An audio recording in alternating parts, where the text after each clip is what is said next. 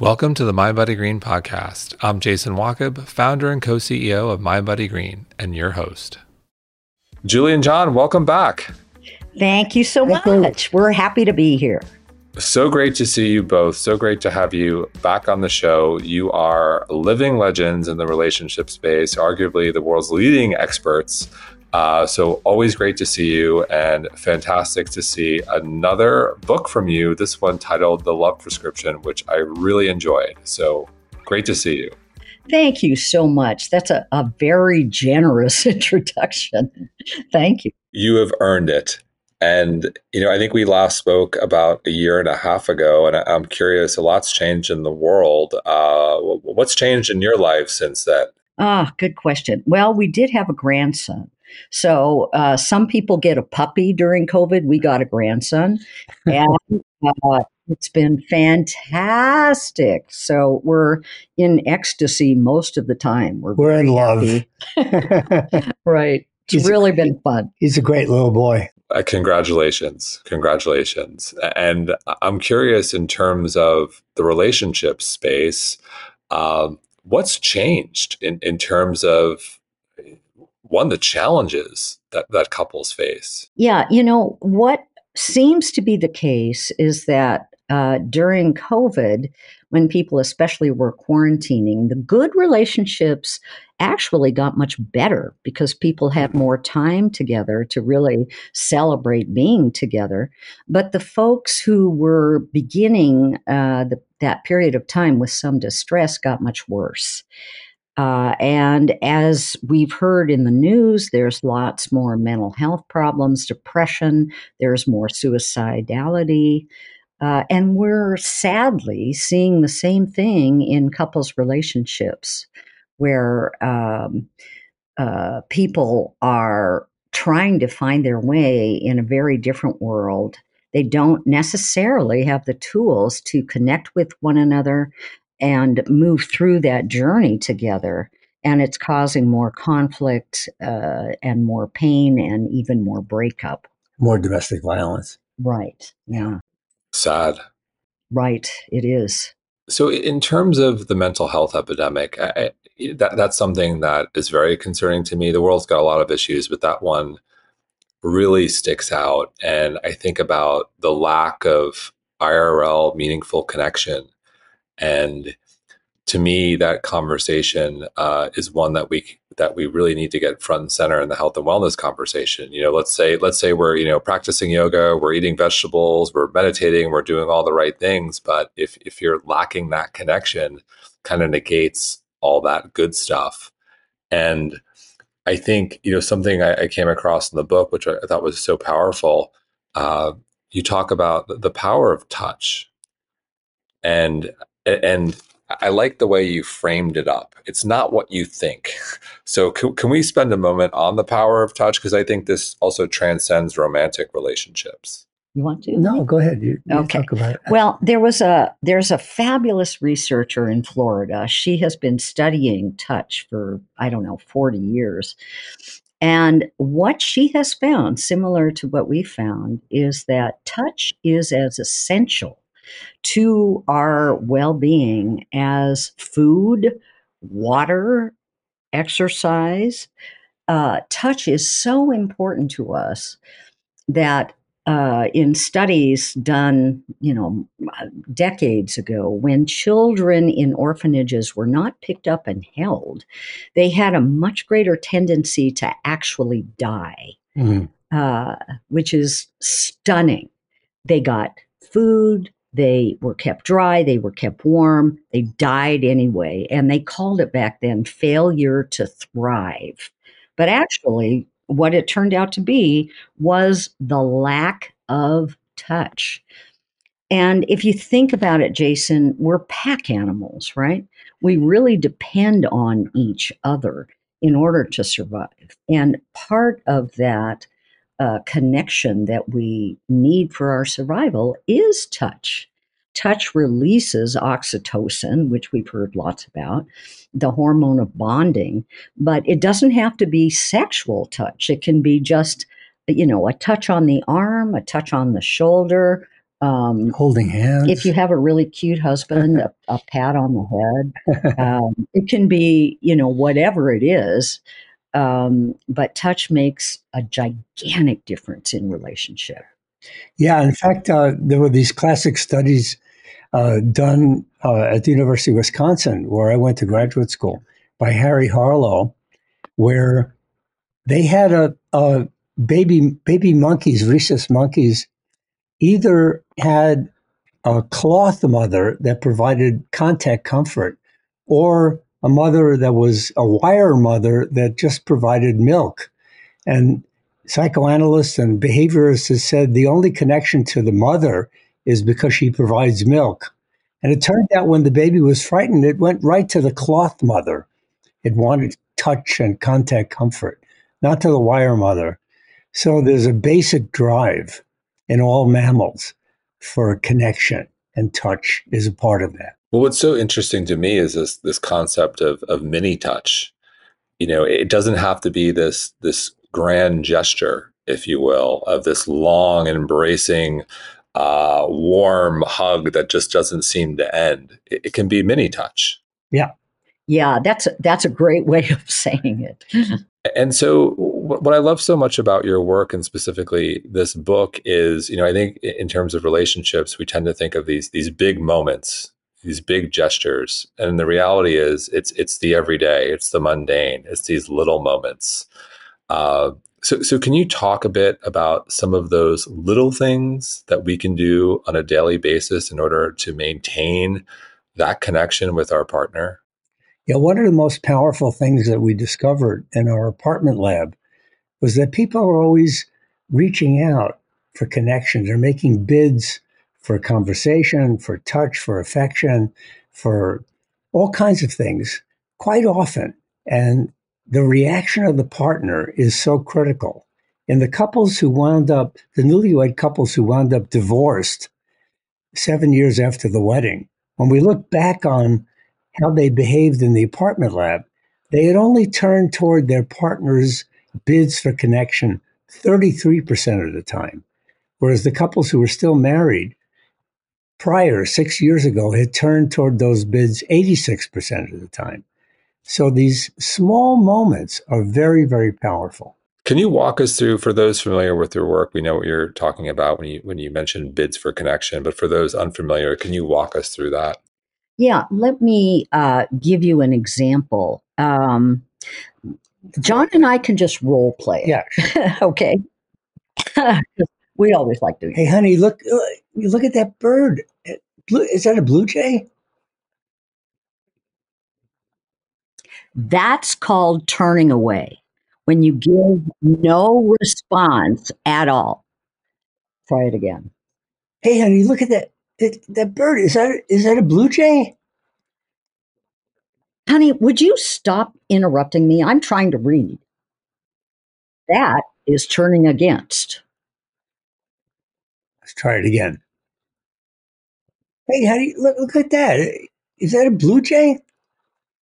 Wow, sure looks like it. Yeah. Boom. That's turning towards. That's all it takes.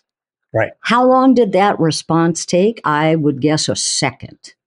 And that makes all the difference in the quality of friendship, the quality of passion and romance in the relationship, as well as conflict. Conflict goes much more smoothly and easily when each partner feels like the other person has really been, for the most part, turning towards them when they make a bid for connection. And a bid for connection can just be, like John was doing, just a request for shared interest, right? Right. Or listen to this newspaper story.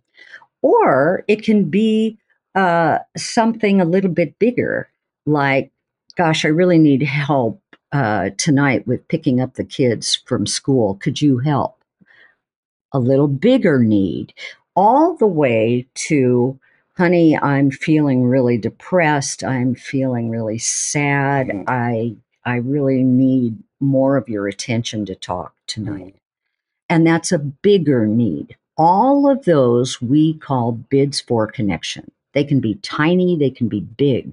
But the important thing is the tiny ones are just as important to keep fulfilling as the big ones. And that's the number one hack. Yeah. That's the number one hack. When John says the successful couples turn towards each other 86% of the time, but the unsuccessful couples, years down the road, only turn towards each other 33, 33% of the time versus 86% of the time. And a lot of those bids were little tiny things like, would you pass me the butter? you know? So little tiny moments like that make a huge difference. My graduate student, Janny Driver, discovered that when you have high level of turning toward, when there's a disagreement, when there's a conflict, people have much more access to their sense of humor. They can laugh at themselves, and it reduces physiological arousal at shared humor. So you get so much by this turning toward idea. It's so fascinating, and I'm curious. Does that graph, if you will, change over the course of a relationship? In other words, do some relationships start out strong there and then weaken over time, or do some start out? What are your odds of success if you're starting out from a low percentage, if you will? Does that get better? What have you seen? Yeah, let me answer that because my colleague Robert Levinson at UC Berkeley actually studied couples uh, from their 40s all the way through their 80s, Oh, my and gosh. things get better and better over time. And that's the good news: is that when a relationship is working well over time, your partner's turning toward you becomes even more precious to you. It doesn't erode, it doesn't go away. It becomes better and more important to you. And something else that it seems like a little one, but in the book you clearly lay out why it's so powerful. I thought was interesting. Compliments. Yeah. Yeah. Compliments are lovely. One of the things, Jason, in the wellness field in general is that a lot of us think that, gee, if we work really hard on ourselves, we'll reach this point of blissful enlightenment where we need nothing from anyone else. And, I have two letters for that, which you can guess what they might be. And so that is absolutely not true. It's just not true. Most of us come from families that were, let's say, less than perfect. And it's left us with a little bit of insecurity, and then we move into the world batters us around a little bit, more insecurity. And what that means is that we continue to need a little bit of reassurance that we're lovable, that we're worthy, that we're enough for our partners. We're smart enough. We're pretty or we're handsome enough. We're funny enough, whatever it is. And we may be able to take in compliments to the point where they soak in so deeply we never need another one. But I've never met somebody who actually had surpassed their need for compliments. Not even Donald Trump. He needs compliments too, all the time. And so, yeah, so we do too. Well, there was a great study by these two women, Robinson and Price, and they put observers in couples' homes for an evening, just counting the number of positive things that happened between them. And they found that in unhappy relationships, people stop noticing these positive things. 50% of them go by without being detected by the couple.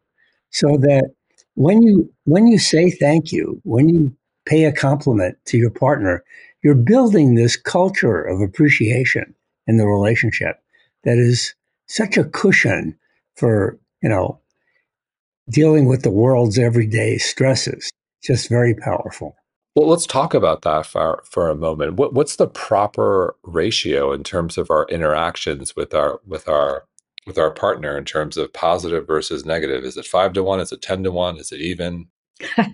Well, during conflict itself, it's five positives for every one negative. But for non conflict time, it's 20 to 1. Right. 20 positive comments or responses to one negative one. And I think the reason is that, and if you look at your own experience, you'll realize this too, that negative comments or negative interactions have much more power than positive ones. The negative ones really stick to us like flypaper. They soak down into our minds and we keep thinking of them, ruminating on them oftentimes. The thing about positive compliments is that some of us have a little bit of a hard time letting them soak in. Mm. They feel good, but just for a moment, and then we'll think to ourselves, yes, but my mother said, I wasn't funny, so this partner must be wrong when he says I'm funny. So, it's that kind of sometimes little struggle that's going on internally. Um, the other thing too that I really wanted to mention, Jason, that's important is that a lot of people think that, yeah, compliments are really necessary in the beginning of a relationship when you're being courted, right? You don't know your partner very well, you don't know how they feel, and you want to hear that your partner thinks positively about you. But later on, when people still need compliments, sometimes a partner will respond by saying, "What do you need compliments for? I told you I loved you. I told you that on our wedding day. It's, 30 years now. What do you need to hear?" It's just, I'll let you know if things have changed. you're right. So, not true. We're not immature, which is one of the criticisms laid on people who want compliments. We're not too needy. Everybody needs a little taste of reassurance. Can I give you an example? Yeah. So yesterday morning, Julie said, "How are you doing?" And my knee was hurting me, my back was hurting me. And I said, "I really feel like an old man today." And she said, "I don't see an old man. I see this sexy, handsome man in the turtleneck sweater. I love that sweater." And it made my day. Just that one thing. Yeah, it really did. And Really. guess what I'm wearing today? Same The sweater. same sexy black sweater. Yeah. Yeah. And how many years have you been married now? 35. Wow, congratulations. So is that your on a personal level, is that your secret sauce? Is it the sweater? Is it the Yeah, clearly that's all. All the research isn't true. It's just the sweater. No, no, no, no. We try to practice all this stuff as much as we can. And of course, we're in the same soup as everybody else. We make mistakes.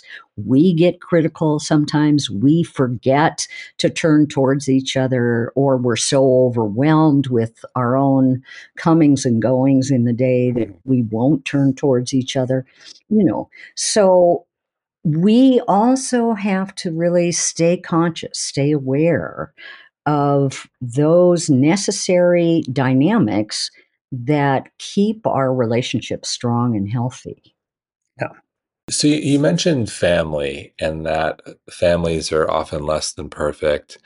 And I think about ancestral trauma and the role our families, our parents, grandparents, and so on impact our relationships. And I'm curious your take.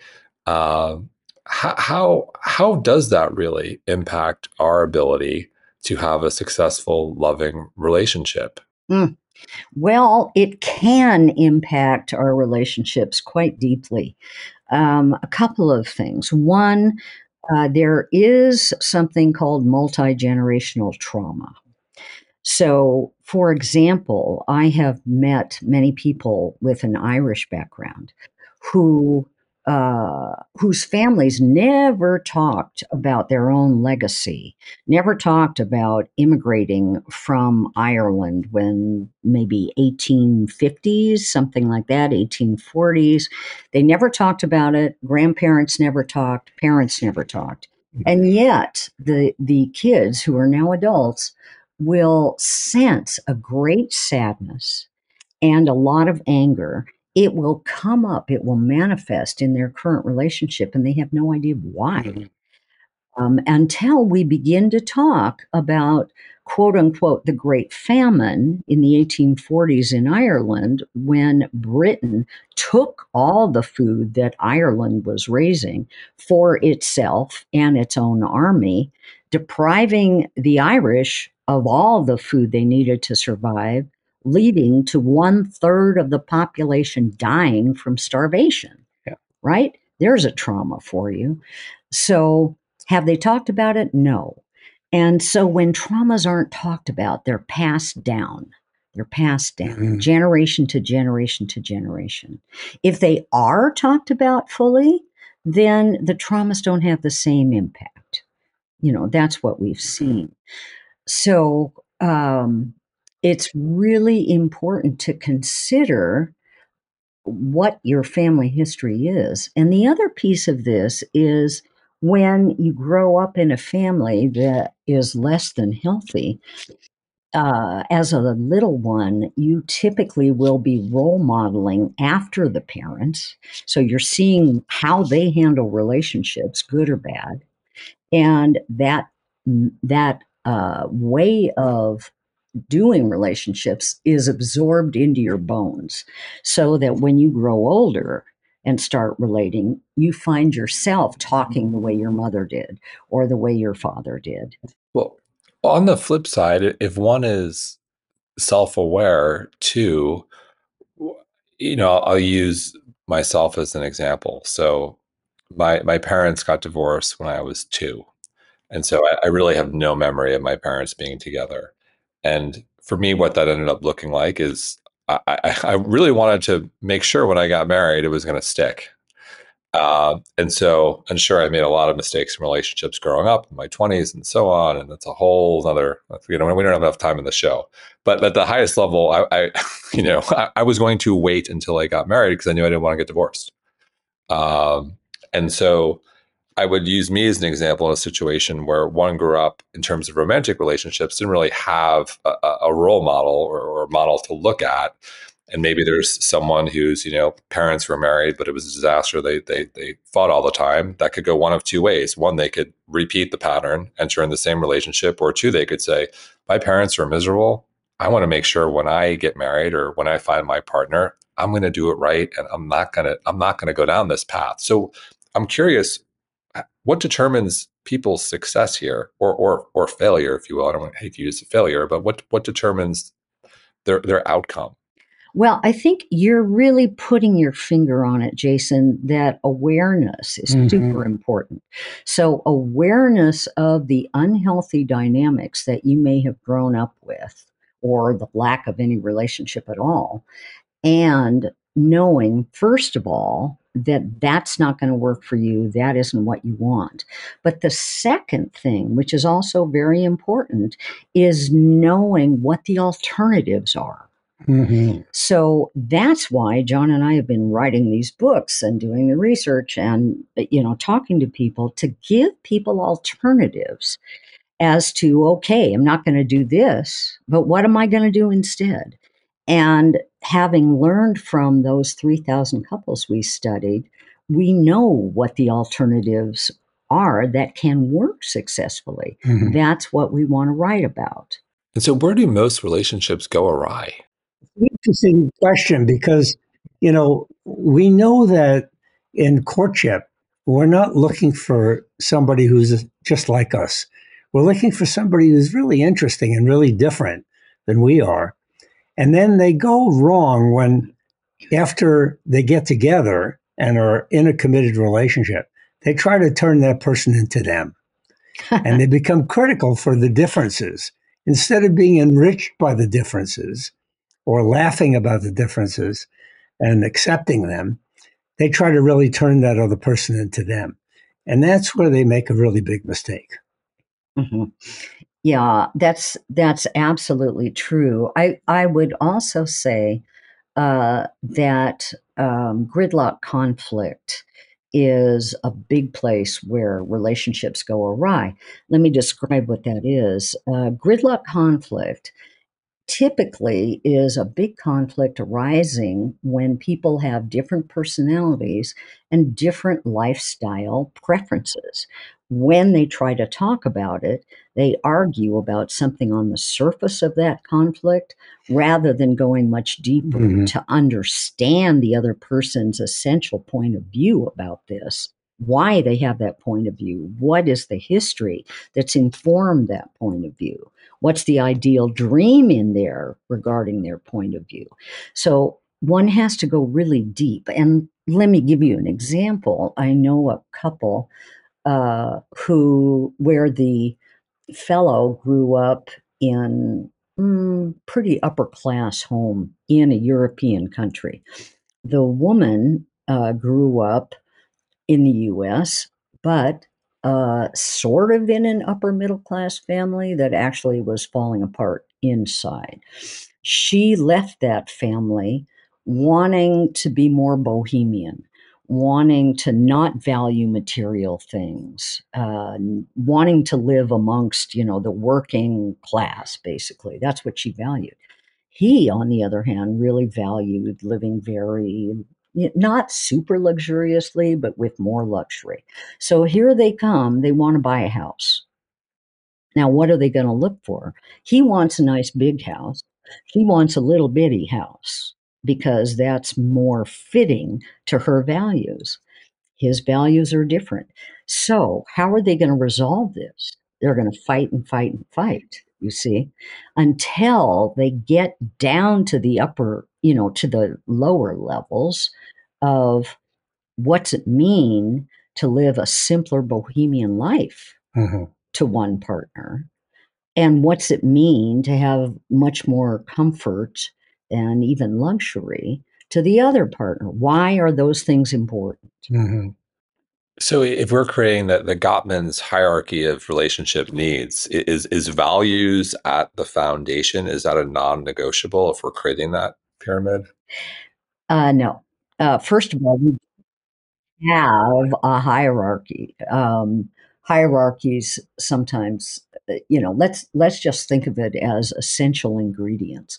So one of the essential ingredients is not that you have to have the same values, not at all, but rather you're able to talk about those values with each other and understand each other's value system enough that you can try to support each other living Mm-hmm. out those values and reaching a compromise when the values intersect and conflict, trying to reach a compromise. Let me also add that another answer to your question, another pathway through which relationships fail is when they just neglect the relationship entirely. And we've seen in the Sloan Center study at UCLA, dual career couples with young children quite often just focus on career and focus on children and really ignore the relationship. So for these couples that were in that study, their relationship had sort of devolved to a very long to-do list. And that's what they talked about with each other. But they weren't really nurturing the relationship. They weren't really being romantic. They spent less than 10% of an evening in the same room in the house. So they really neglected the relationship. That's another pathway through which relationships die. Well, I'll segue. You mentioned the importance of date night in the book. Right. Yeah. That's for sure. When people have young children, they really love those kids, and those kids need a lot of attention. They need a lot of structure, they need a lot of attention, a lot of Mm-hmm. love from both parents. And by the time, especially parents who are working, complete all of the the needs of the children at night, they want to fall down and collapse, right? And watch some kind of mindless TV. John and I do that. We watch British murder mysteries where really rich aristocrats get killed and stuff. So, anyway, um, so uh, it's crucial that couples, first of all, on a daily basis, try to, in the evening or whenever they can, have a download time where, they may talk about the highs and lows of their day, Mhm. even if it's 10 minutes or 20 minutes, something. So you stay on the same page. And then what's even better is once a week, or if you have to, once every 2 weeks, go out, just the two of you, and spend that time not sitting in parallel watching a movie, but instead facing one another, talking to one another, what's on your heart, what's on your mind, Mm. and going a little deeper into that lovely connection that brought you together in the first place. And on that note, in that conversation, can you talk about I think it's important to kind of drill down here in terms of you're not going through your to-do list. You're not this idea of planning for the future. What is our life together? How do we, is it talking about, hey, this is the next vacation we want to go on, or what are you hoping to accomplish? Like, can you walk us through that, like, sort of that deeper, more meaningful conversation to help someone get through maybe the mundane chit chat that they're used to having? Sure. Well, for one thing, we have a wonderful card deck that we give away for free from the Gottman Institute uh, called uh, Open Ended Questions.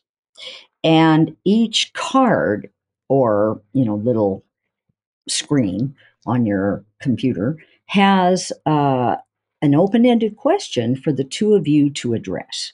And it might be something having to do with the future, but it might also be something like, um, what characteristics would you like our child to inherit from your side of the family? And Or, why? And what's the story of and that? what's the Yeah, story of that? yeah. Or, you grew up in this kind of family, me in that kind of family. What do we want to take from our family into our own marital or relationship culture? And what do we want to leave behind? How do we want to celebrate major holidays? Do we want to create our own rituals, or do we want to integrate into those rituals some of the things that we grew up with? There's and why? There's all kinds of questions that you can discuss, as well as talking about what should we do on our next vacation, which happens to be my favorite question of all time. Well, those sound like great questions one should ask in the beginning of a relationship. Well, yes and no. Here's why, Jason. Oh, wait. Oh, I'm intrigued now. Please. Okay, well, this will totally make sense to you when you just think about it. So, yes, you do ask those questions in the beginning for sure. But then what happens is, do you remain stagnant? No, you do not. You change over time, you evolve over time, you're influenced by the world that you live in, right? Most of us have changed as a result of COVID. Many of us have reprioritized Mhm. what's important in our Right. lives and maybe what's less important. So you want to address those questions repeatedly over time because you are changing. Thus, your answers are going to change too. Let me say that uh, your listeners can get these card decks for free at the App Store. If you type into the search function Gottman card decks, you can download it to your iPhone or smartphone and have these 14 different card decks. And included in that are things like building a love map of your partner's erotic world, asking 100 questions of your partner about what turns them on sexually and what turns them off, And another card deck is expressing your needs for the week. What do you need from one another this week? And selecting 3 cards from the card deck that you need. So they can get this for free. It's been downloaded 350,000 times so far. Well, we will definitely link to that in the show notes. And now that you're turning up the heat on the conversation, let's go there. How does one, obviously everyone should go to the show notes, download the deck, but how does one begin to have that conversation about what their partner really desires in terms of their sexual relationship?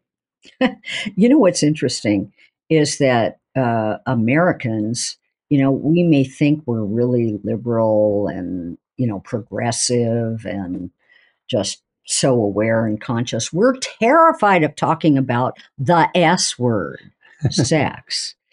People won't talk about it. Sometimes when a couple is sitting in front of me, they'll be saying stuff and I have no idea what they're talking about.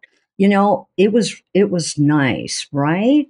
Well, it was okay. What do you mean it was okay? Well, it could have been a little bit better. Why? What could have been better? I have no idea what they're talking about. They talking about the dessert they ate last night or, the wine? I mean, who knows? We're very shy. We're shy. When Yeah. it comes to sex. So, how do you start a conversation about sex? First of all, you prep yourself in another room privately by saying nipples, breasts, clitoris, penis, vagina, all those sexual Get ready. words that we're uncomfortable saying out loud. Then you go to your partner and you say, honey, do you think we could have a conversation about our sex life? How would you feel about just talking about it a little bit, seeing how it's going for each of us? If you're too scared to say sex, say intimate life. They'll know immediately what you're talking about. And your partner might say, well, yeah, I guess so. And you say, well, when would be a good time to talk about it? Sunday morning. Okay, let's talk about it Sunday morning. Here comes Sunday morning, and you say, so listen, how are you feeling happy about our sex life? Are there things that you would like from me in terms of how I arouse you or touch you that would be different? Are there ways you'd like me to initiate sex that would be different for you? What would feel really fulfilling for you? What would feel So gratifying? that's one of 100 questions you can ask. And so it's important to have the conversations. People who can talk about their sex life have a better sex life. Right. On that note, you've said love isn't enough. And so what role does sex play here? If we're looking to I think everyone's looking to make their love last forever. What role does sex play? I think it really varies, Jason, between couples. Some couples, say we're not getting enough sex. It's only 3 times a day, right? And other couples may say, sex maybe, I don't know, once a month, maybe once every 6 months. That's enough for me. So it's gonna vary in terms of its importance. Now, what's really important here is how does each partner hear the other person's sexual needs and what do they do with those sexual needs, right? So you're going to have a little bit of trouble if one person only wants sex once every 6 months and the other wants it once a day. How's that couple going to make it work? Well, there's different alternatives. The person who doesn't want to have sex more than once every 6 months, well, how would they feel about giving the other partner a hand job or even just lying next to the person if they're masturbating? Or how do they feel about cunnilingus or fellatio as opposed to intercourse? What does sex actually mean? Can sex mean just making out on the couch? What is important about the daily sex? For example, I don't know if you've seen this, Jason, but I've seen a lot of men who feel ashamed of asking for non erotic touch. They feel like it's not manly to ask for cuddles or for hugs. Let's just cuddle on the couch. That is somehow too weak. They need to be more dominant or something than that. And so when they need touch, they'll ask for sex instead of hugging. Well, that was my next question. Do you think that some of that desire for sex is misdirected, or really symbolic of something else, whether it's touch or connection, and it just is articulated as sex, but in reality, there's a need for something else. Is it always sex is equals sex, or is there something else the person maybe desires? I think some of the time it's what somebody desires that's different. For example, if they've had a bad fight, you've probably heard of, apology sex. So, yeah. Makeups. So, makeup sex, right? So, they want to have sex after having a big fight. Well, what's that about? What is that about? What I've heard from my lovely, beautiful couples is that when they've had a big fight, they feel really distant from one another, and the distance creates fear. It creates insecurity. It creates anxiety. Well, sex is one of the ways couples feel united with the other. They feel close, tender, really loved by the other. So they go for the big bucks, basically. Um, but what they may actually be needing is either verbal reassurance or some kind of touch reassurance that, do you still love me after this terrible fight we just had? Now, let me mention that the largest study done on this question was recently done and resulted in a book called The Normal Bar, which is a terrible title. But what they were doing is they studied 70,000 people in 24 different countries, asking this one question: what's different about people who say they have a great sex life and people who say they have an awful sex life? And what they discovered was that people who have a great sex life give compliments. They they have a weekly romantic date.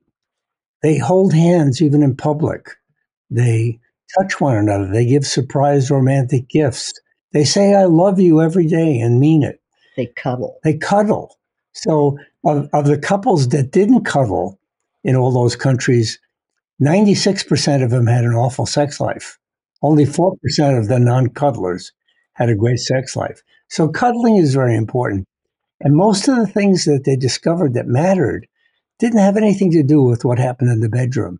It was all about affection and emotional connection that really mattered. Fascinating. And so you just rattled off another study. And one of the things I love about the both of you is you have so many studies at your disposal, whether you've conducted them personally or they've come across your desk. And with that said, I'm curious, is there one that just really stands out over the course of your career that was a wow moment for you? Yeah, I think the big thing for me was that when people started designing couples therapies in the 1970s, they just assumed that if people were in an unhappy marriage, they weren't being very nice to each other. They needed to really increase the amount of love there. And this study discovered that it wasn't the case. That in fact, in an unhappy marriage, people are missing 50% of what's already there that's positive. Mhm. They just have this habit of mind where they're only noticing what's wrong and they're missing 50% of all the wonderful moments that happen in an ordinary evening. Mhm. And so if you change people's perception, the relationship can change very dramatically. Mhm. That kind of knocked me for a loop. I was very surprised by that. Yeah. And I think for me, a book that I read a while back, but I remember when I read it, it blew me away, was a book by Shirley Glass called Not Just Friends.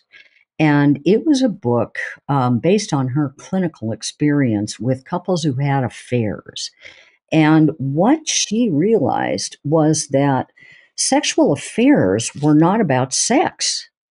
They weren't about sex. They were more about loneliness, great loneliness in the relationship, and a loss of emotional connection that drove people to feel completely alone and then to start comparing their partner to the really sweet, friendly barista who always gave them a fabulous smile and a really good latte. And they started, approaching that person more and more and eventually talking about their own marriage or relationship, complaining about it.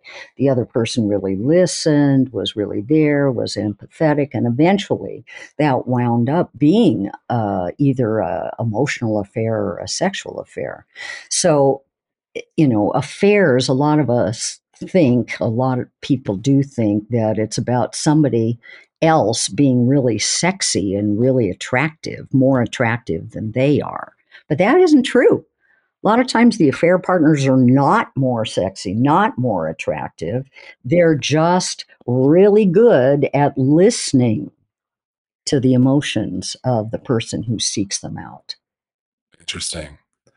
So I know you guys have to run. So in closing, what's one thing we should all do starting today to ensure that our love is everlasting? Well, I think, let's come full circle. Turning towards your partner.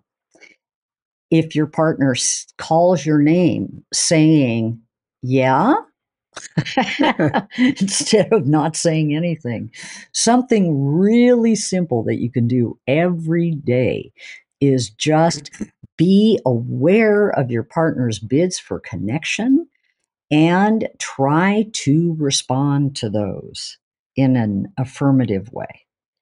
And notice what your partner is doing right instead of paying attention to what your partner is doing wrong. And then say thank you. Say thank you. Thank you, Jason. We've really enjoyed talking. Well, on that note, thank you both. Again, always an honor and a pleasure. And everyone, please pick up the Love Prescription and definitely check out the app. We'll leave it in the show notes. But always an honor and a pleasure. John, Julie, thank you so much. Jason, thanks. It's been a great time together.